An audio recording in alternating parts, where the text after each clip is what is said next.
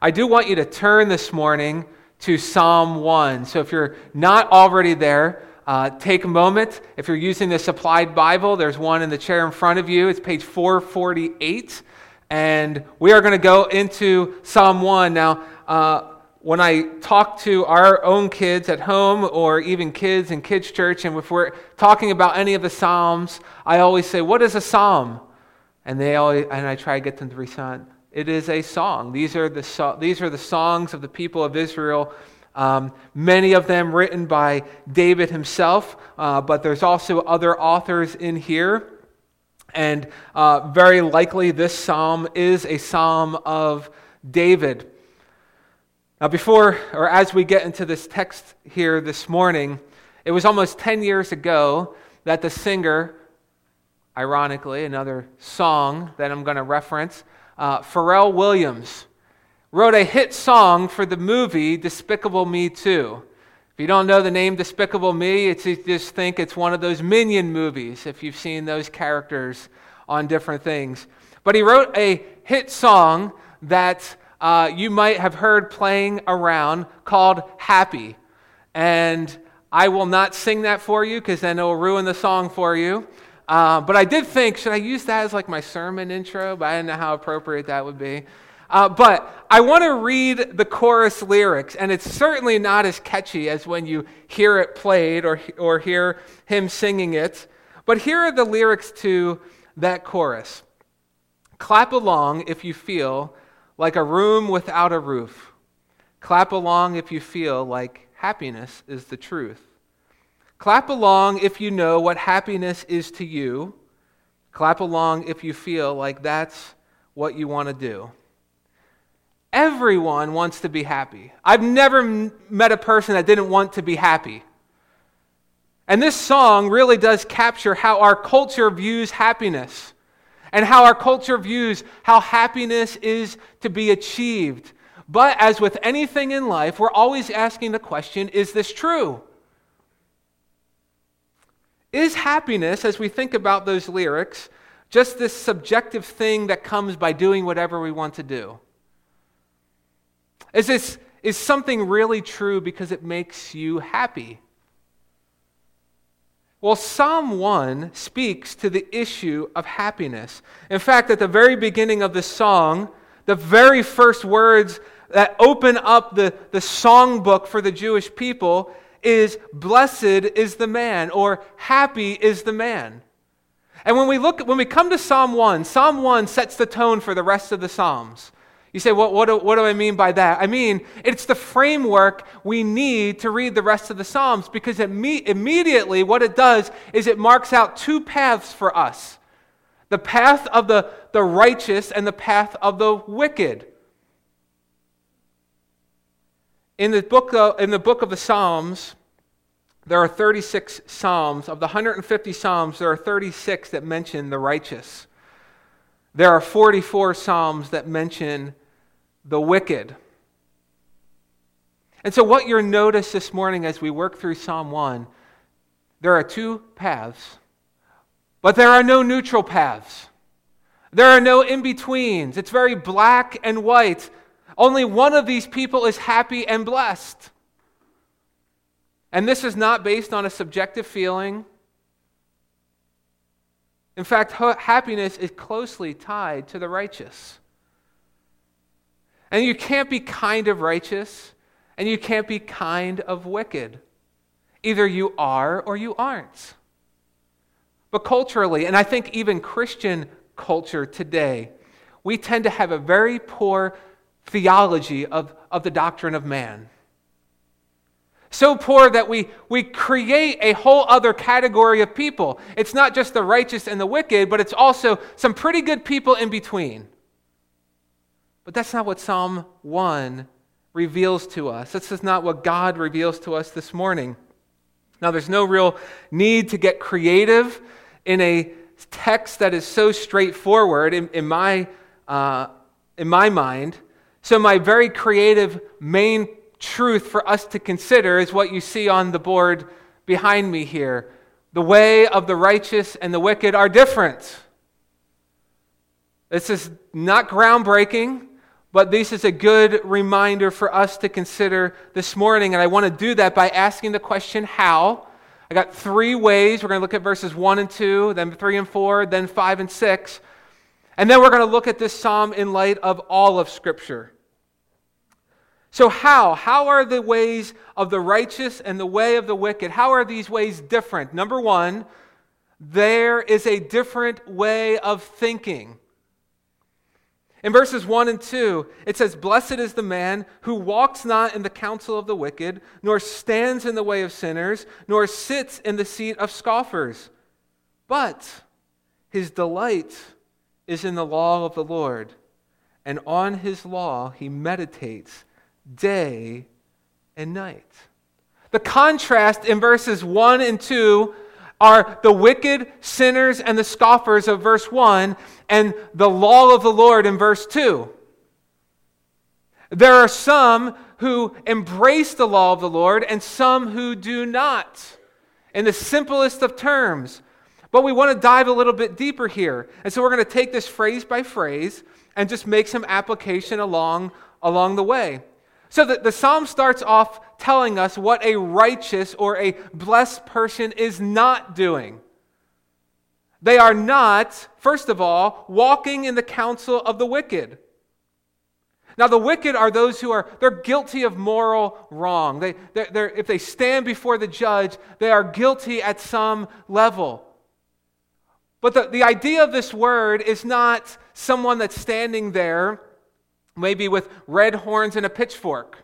Like we're thinking the worst of the worst. In fact, they are often good citizens, religious, hard workers, but they are not part of the people of God. That's the idea of this word wicked. And you think, well, this seems kind of extreme. Because there's good people. This whole middle category that we often create. But consider the wicked of Jesus' day. Were they not the most religious? Those that he would oftentimes correct and rebuke, and in fact use very strong language, like you guys are whitewashed tombs. You look good on the outside, but you're spiritually dead on the inside. You are wicked. The wicked have different purposes and plans in this world than the righteous. What is interesting, though, is that the righteous and the wicked have the same desire for happiness. We all have the same desire to be happy and blessed, but the plans to achieve that, to attain that, are radically different. And here it says the righteous, the blessed, are not walking in the counsel of the wicked. Now, the issue being addressed here is not about being what we might think of Christian hermits that have no interaction with those, quote unquote, outside our camp. Like we don't have any association with anyone. But what is being addressed is the seeking of the advice or the counsel of the wicked. We're looking for advice from those who are not of the people of God. The wicked have a different perspective on life, a different way of thinking, including for things like career choices, parenting, marital advice, politics, financial planning. I mean, we could go on and on. But all of the perspectives, even on those things that we deal with in some very tangible ways in this earth, all of the perspective on the wicked on those things are going to be tainted. They're going to be tainted against the law of the Lord. Christian, you cannot go there. That is not the source of our counsel and advice. And the mind is where the battle starts. And it's here that we open the door to wrong thinking, and it won't just stay in our minds. Because whatever we're putting into our minds and is penetrating our hearts, even Jesus himself says eventually it's coming out. And I see a progression in these phrases.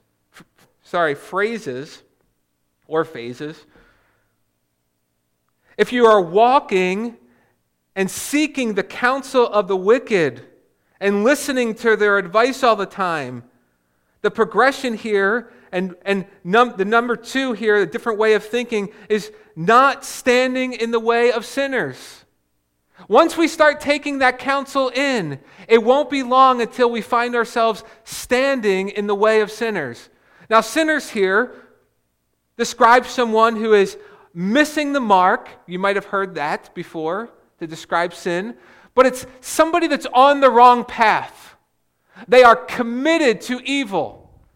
So there's an escalation from the wicked that are guilty morally, but maybe they're kind of good citizens. They're doing the right things. They seem to be at least not causing problems, whereas the sinful person is someone who is committed to acts of evil. Their lifestyle is patterned after evil ways. And what's the idea of this phrase? You are no longer just passing through with your ears open to the counsel of the wicked, but now you are on the same road, you're on the same journey, you're on the same way, and you are standing. You're standing still. You're soaking it in. This word has the idea of endurance. In other words, you're enduring with them along the way. You are among the sinners, and you're deeper into their way of thinking and their way of life. The blessed man is not doing this. He's not becoming comfortable in the sinful patterns of life. He's not lingering on the sinful path, because although he himself is a sinner, we are all sinners, and we'll touch on that even more. He is a sinner bought by the blood of Jesus Christ and can no longer remain in that life of sin.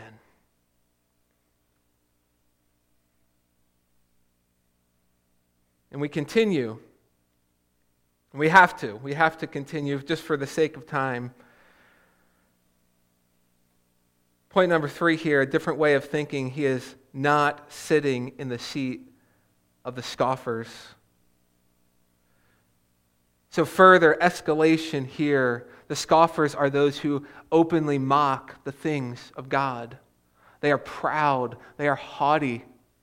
So you see the progression here? In several different ways, we have gone from walking to standing to sitting. We have gone from the wicked to the sinful, that is their active sinful patterns of life, to the scoffer that you make an open mockery of the things of God. We have gone from taking in counsel to being on the path to sitting in the seat. Both the word sit and seat in this phrase speak of settling down. It's become your dwelling place. It's become your habitation. And I would say in our culture, it appears that more and more, at least professing Christians, have made their home among the scoffers. And they mock God's plan for marriage and for gender and for repentance, and have even begun to discredit the Bible itself, all under the name of Christianity. This, though, is not the way of the righteous and will not lead to a blessed life. So there's one way of thinking. So there's a different way of thinking for the righteous and the wicked. The wicked are running after these things, are on the same path and taking in this counsel. The righteous are not. And so verse 2 now shifts from what a righteous person isn't doing to what they are doing. What are they doing? Verse number 2. His delight is in the law of the Lord, and on his law he meditates day and night. Instead of doing this in verse 1, the righteous one is zealous and desirous for the law of the Lord. He takes pleasure in the word of God. Now, the law of the Lord here would be referring to the Torah. This is the first 5 books of the Bible, presumably written by Moses. But also, generally, I think what's in view here are guidelines and instructions of the Lord that are being passed down orally through the prophets and eventually through the rest of the Psalms that would be written down. But I want us to note here, when it says the law of the Lord, and our teens should at least pick up on this, most of your Bibles will have a capital for each of those 4 letters in the word Lord, and that is the formal name of God, Yahweh. It is the law of Yahweh. This isn't man's law. This isn't national law. This isn't the religious law of some other God. This is Yahweh's law. And so it's very specific on what the delight is for the righteous man. It is the law of the Lord. There is only one true God. There is only one God whose word is worth following and from which we are blessed. There is only one word of God that stirs within us a desire for more and which we can delight in. So are we grasping the vividness of this word delight? Think about what it means to delight in something. We all have things that we delight in. It means we enjoy it, we anticipate it, we're thinking about it, it's on our minds, it's on our hearts. What do you delight in this morning? Maybe from the most serious of things to the most trivial of things. I'll give you a very trivial thing that I delight in. I delight in pizza. I do. I enjoy it. When I know we're having it, I anticipate it. I think about how we can make it better. I wonder why people have ruined it with ranch dressing. And I don't think I'll ever tire of it. And that's the idea here. You are meditating. You are delighting in it to the point that you're meditating on it day and night. The things we delight in, we spend time thinking about and meditating on. What's interesting is the Hebrew word for meditate here has this idea attached to it: murmuring to yourself. I was surprised when I looked up what that word meant, to meditate. But it's like a low mumbling to yourself. It's something you're pondering so deeply that it's even on your lips. You know, a simple test to see what you delight in, and maybe you say, I don't know what I delight in. Or maybe we just flippantly say, yeah, I delight in the things of the Lord. But I think a simple test for yourself is to think about what is coming out of my mouth. What's on my lips that I'm quick to discuss? Because oftentimes those are the things that we are delighting in and meditating on. The righteous, though, are pondering, and they're literally like mumbling to themselves the law of the Lord because they find delight in it from morning to evening. And that just simply means at all times. So you see the difference between the way of thinking with the righteous and the wicked? Now, the way we think naturally leads to the way we experience life. And this is our second point. There is a different experience in life for the righteous and the wicked. Verses 3 and 4, and we'll take each of these verses one by one. Verse 3, it says, "He is like a tree planted by streams of water that yields its fruit in its season, and its leaf does not wither. In all that he does, he prospers." So get the image of a beautiful tree in your mind that's planted right where you have 2 flowing streams of water, like they split, and there's this tree planted right in the middle. In fact, one commentator notes that even if one of the streams dry up, there's another stream right there. You're surrounded by this life-giving access to the water. The roots have endless access to this. And you are planted by streams of water. So if you take a plant that you buy at the store and you plant it in your garden, you've essentially transplanted it. It's not original to your garden. That's the idea of this word here. The tree isn't natural to this area, but has been transplanted to a location that has everything that it needs to flourish, even in the driest of conditions. It's not needing rain to come to water the ground around it. No, it has an endless supply of nutrients. And right when it's supposed to, it yields its fruit. It's not out of season. It's not at the wrong time. It's doing exactly what it's supposed to, and it's producing fruit. Right now, we're in apple season. We haven't gone apple picking yet, but I have a picture of an apple tree on here, and maybe that'll whet your appetite for apples a bit. But when we think of a tree, we want a tree that's producing fruit. And there are few things more disappointing than a tree that looks healthy but doesn't produce fruit. In fact, doesn't Jesus curse the fig tree because it doesn't produce? But a tree that doesn't produce anything of value is useless, is worthless.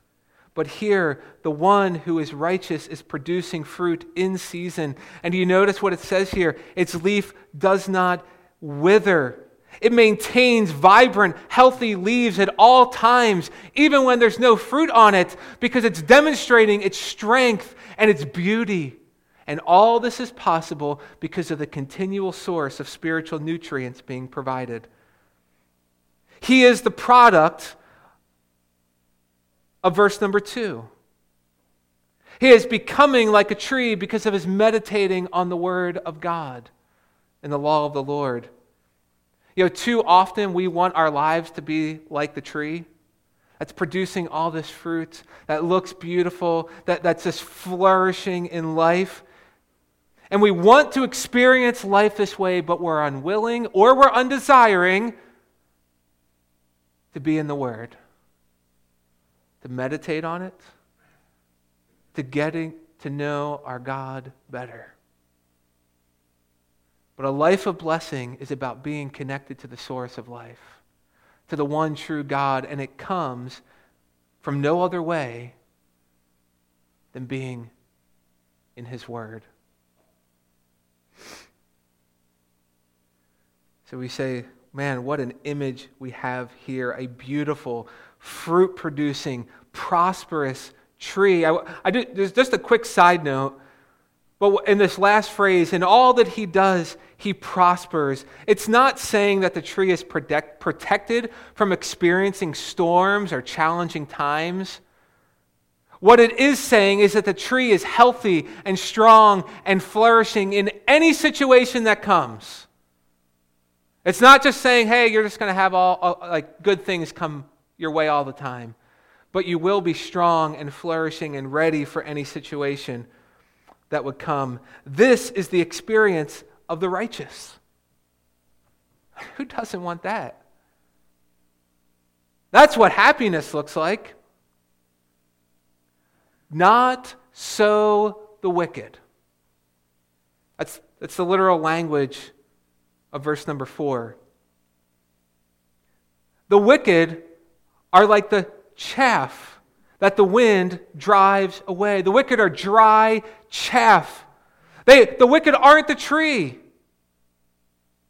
And the chaff is the worthless part of the crop that the wind just blows away. It's not strong. It has no life. It's not useful. It's completely different than the tree. And it's like, well, that's pretty obvious. But this is the picture that's painted for us visually.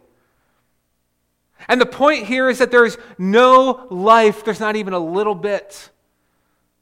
If the chaff were laying right next to the same two streams that the tree is laying next to, it wouldn't start growing. It wouldn't produce leaves. It wouldn't produce fruit.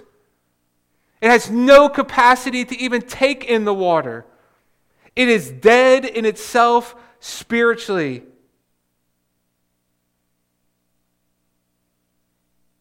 You ask, then why does it seem like the wicked prosper? Why does it seem like the wicked flourish in this world? And the way I would answer that question is, well, first of all, it's only because of the blessing of God upon the righteous that the wicked prosper. In other words, the wicked experience what I might describe as spillover grace that God is pouring out on the righteous.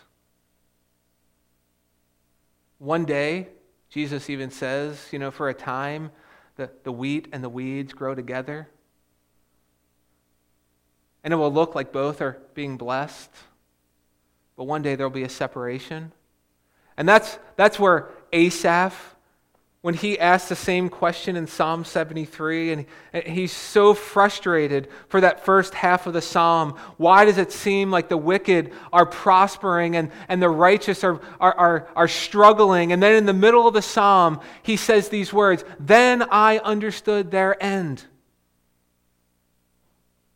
Then I remembered what the end will be like for them, that one day the wind will drive away the chaff into judgment.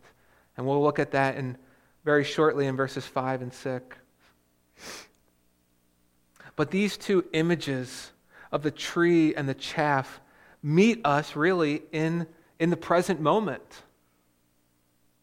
It's describing the life of the righteous and the life of the wicked and what they experience right now. You see, we're masters at putting on a front.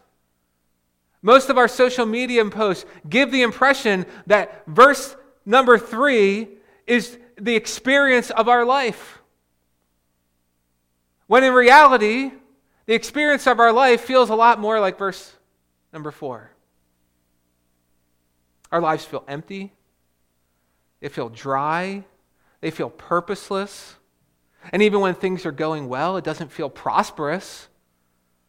And if there is any good feeling that comes, it only lasts for just a little bit of a moment.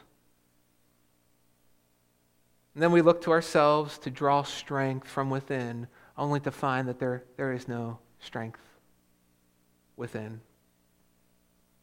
And we very much feel like this chaff that is just blowing around in the wind, and we are rooted in nothing. Or whatever we feel like we've rooted our lives in is very unstable. The images given to us here are clearly different. A fruitful tree versus dry chaff. I ask you the question this morning, which has been the experience of your life to this point? Which one of these things does your life look like? And I ask that question because the experiences of this life matter, because it points to our future. And this brings us to our third difference. There is a different ending. A different ending for the righteous and the wicked. Verses 5 and 6, "Therefore the wicked will not stand in the judgment, nor sinners in the congregation of the righteous.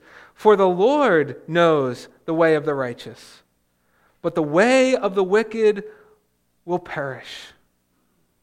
See, first of all, he says, the wicked will not stand or endure. They will not stand up in the final judgment. They will fall in judgment. And really, these first couple phrases here in verse number 5 tie right back in to verse number 1. So it's the one who stands or endures on the path of the sinners will not endure or stand in the judgment. It's the same word that's used here.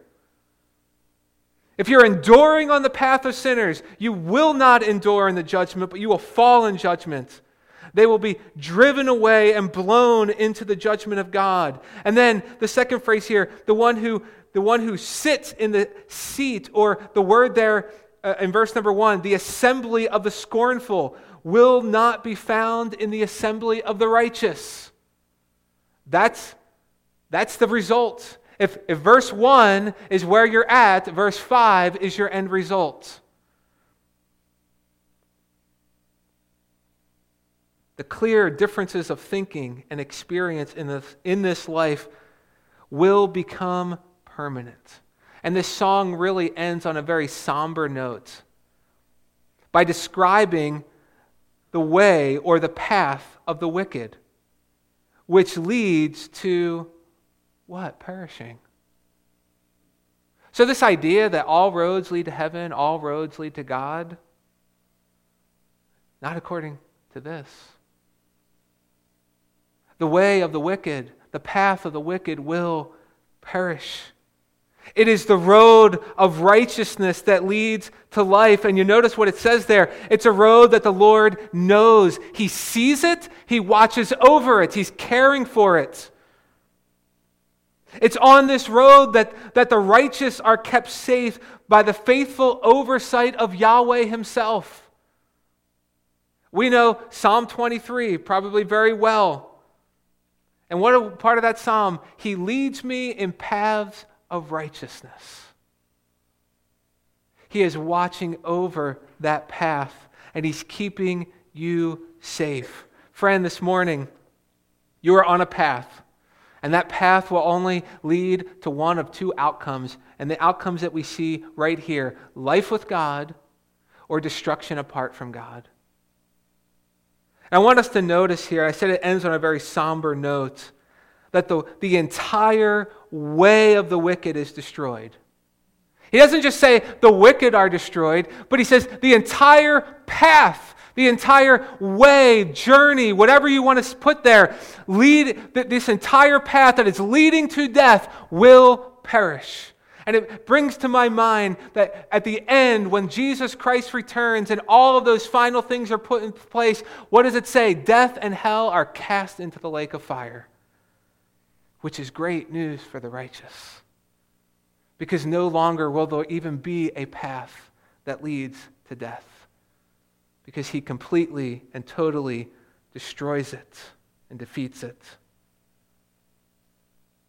If you are hearing these words today, your end is not written. I don't know what path you're on. I don't know your hearts. But there's still time to get on the righteous path, which really leads us to ask the question, how then are we to think of this psalm? At least that's the question that came to my mind. Is this written for us to just simply ask, which path are we going to choose?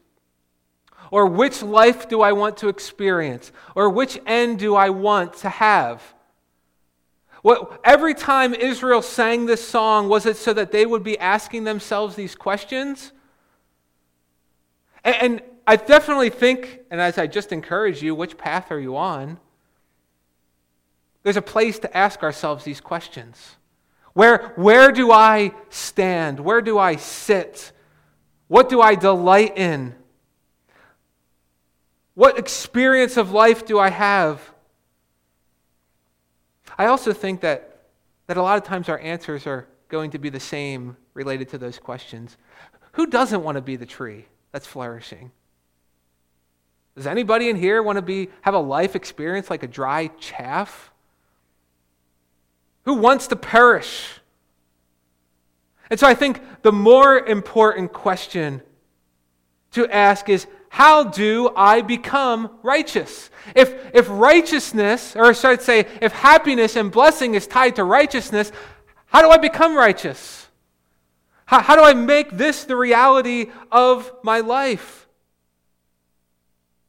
Because the song here is describing what a righteous or a blessed person does, or how they think, and what their life is, and what their future will be.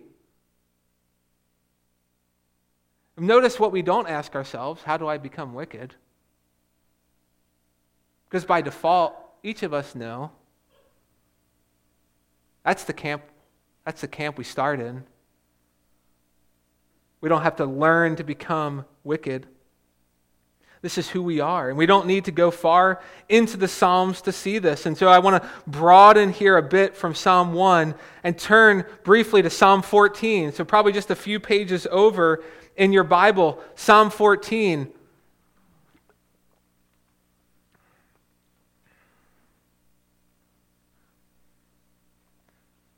David also writing this psalm in verses 1 through 3, and then I do want to read verse 7 here. Psalm 14 and verse number 1, the fool says in his heart, there is no God. They are corrupt. They do abominable deeds.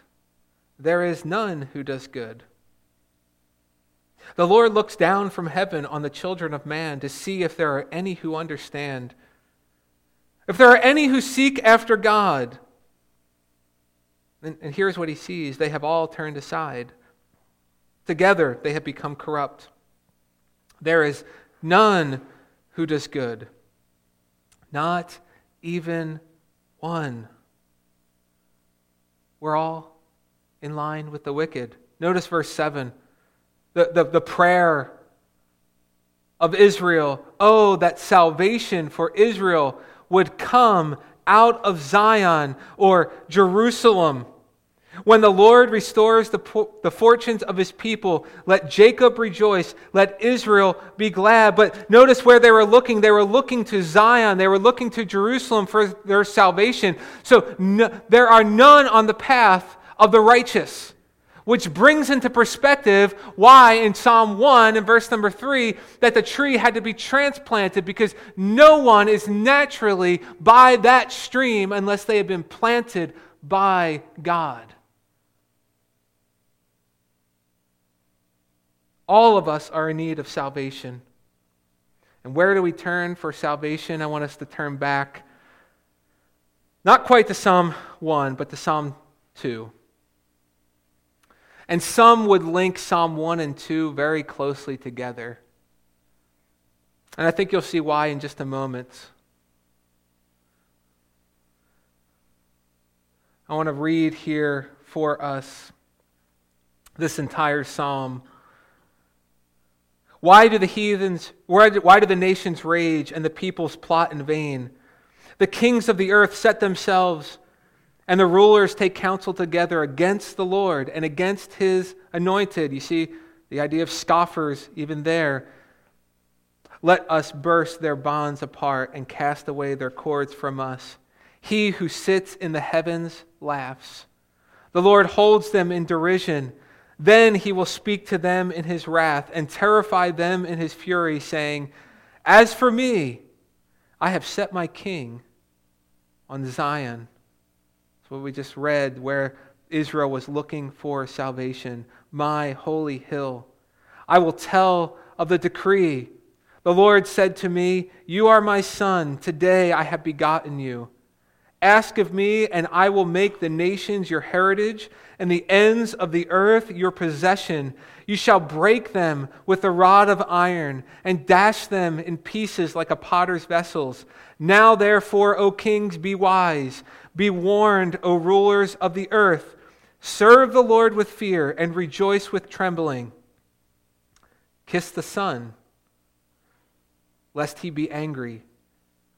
And here's very similar phrase, and you perish in the way, for his wrath is quickly kindled. Blessed are those who take refuge in him. See the very similar lines of thinking between these two psalms. There's a way that is perishing. And the blessed man, as Psalm 1 starts out, Psalm 2 ends, telling us how a man is ultimately blessed. Blessed are those who take refuge in him. So when we read Psalm 1, the person being described, the true blessed man, if I could say it like that, being described in Psalm 1 is the king of Psalm 2. He's the man who is blessed. He is the man who is righteous. And when we take refuge in him, what does the end of Psalm 2 say? We are then blessed as well. You see, if you follow the storyline of blessing, starting with the promise of Abraham in Genesis chapter 12 and verse number 3, do you remember part of this blessing to Abraham? From you, all the families of the earth will be blessed. This is what God's driving at in the unfolding of the gospel story in his word. In a couple chapters later in Genesis 15:16, how did this blessing come? How was Abraham, even Abraham himself, made righteous? Abraham believed God, and it was credited to him as righteousness. The righteousness spoken of in Psalm 1 comes in the same way that Abraham's righteousness came, by faith. He believed God.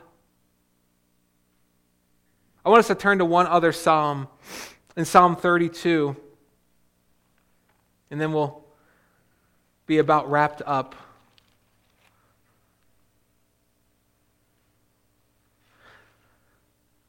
Psalm 32, in verses 1 and 2, here's this word again, used twice in these first two verses. Blessed is the one whose transgression is forgiven, whose sin is covered. Blessed is the man against whom the Lord counts no iniquity, and in whose spirit there is no deceit. And how are sins covered? How does the Lord not count our own sin against us? It's through the King of Psalm 2, Jesus Christ himself. It was Jesus, the righteous man, who lived Psalm 1, verses 4 to 6 for us. He was blown away like the dry chaff. He was separated from the assembly of the righteous. He endured the path of the wicked in your place, and he took the punishment of scoffers and sinners so that God could transplant you by streams of water and give you all that you need to flourish in this life and beyond. His righteousness is our righteousness. And so the only way that we can read a psalm like Psalm 1 as something to rejoice in, the only way that we can delight in the law of the Lord, because let's be honest, we read the law of the Lord. Who likes being told what to do? Not me. Who likes to be told that happiness is not just doing whatever I want that makes me feel good? And actually, when we read Psalm 1 and we read, don't be walking with the sinners, don't be walking with the wicked and standing with the sinners and sitting with the scornful, but you should delight in the law of the Lord. And I look at my life and I say, well, I tend to gravitate to this, not to delighting in the law of the Lord. I don't know that that's true of my life. And I can't just conjure up like within myself, okay, I gotta delight. Either I delight or I don't delight. I can't force myself to delight in something. And so Psalm 1, unless it's read through the lens of the gospel of Jesus Christ being our righteousness, there's not a lot of good news there. But we understand that Jesus was our righteousness and that he lived perfectly, never walking in the way of sinners, never standing with the sinful, never sitting in the seat of the scoffers, but he always faithfully, truly delighted in the law of the Lord for us. And as God the Father prospered God the Son, so to speak, we are part of that blessing as well as we trust in him. And so, Christian, this morning, can I encourage you? Rejoice that God has shown favor on you, that he lived perfectly this life, and he brings you into an eternal life of blessing, so that even when you don't delight, and even when you fall into temptation, he keeps you in the way. He watches over that path. Otherwise, there is no hope to be blessed. This morning, if happiness and blessing is elusive in your life, the answer is right in front of you. And I want to end with these words from the prophet Isaiah. Isaiah 55, verses 6 and 7. He says this, "Seek the Lord while he may be found. Call upon him while he is near. Let the wicked forsake his way, repent, and the unrighteous man his thoughts, and let him return by faith to the Lord, that he may have compassion on him. And return to our God, for he will abundantly pardon." And that life of pardon is filled with true happiness.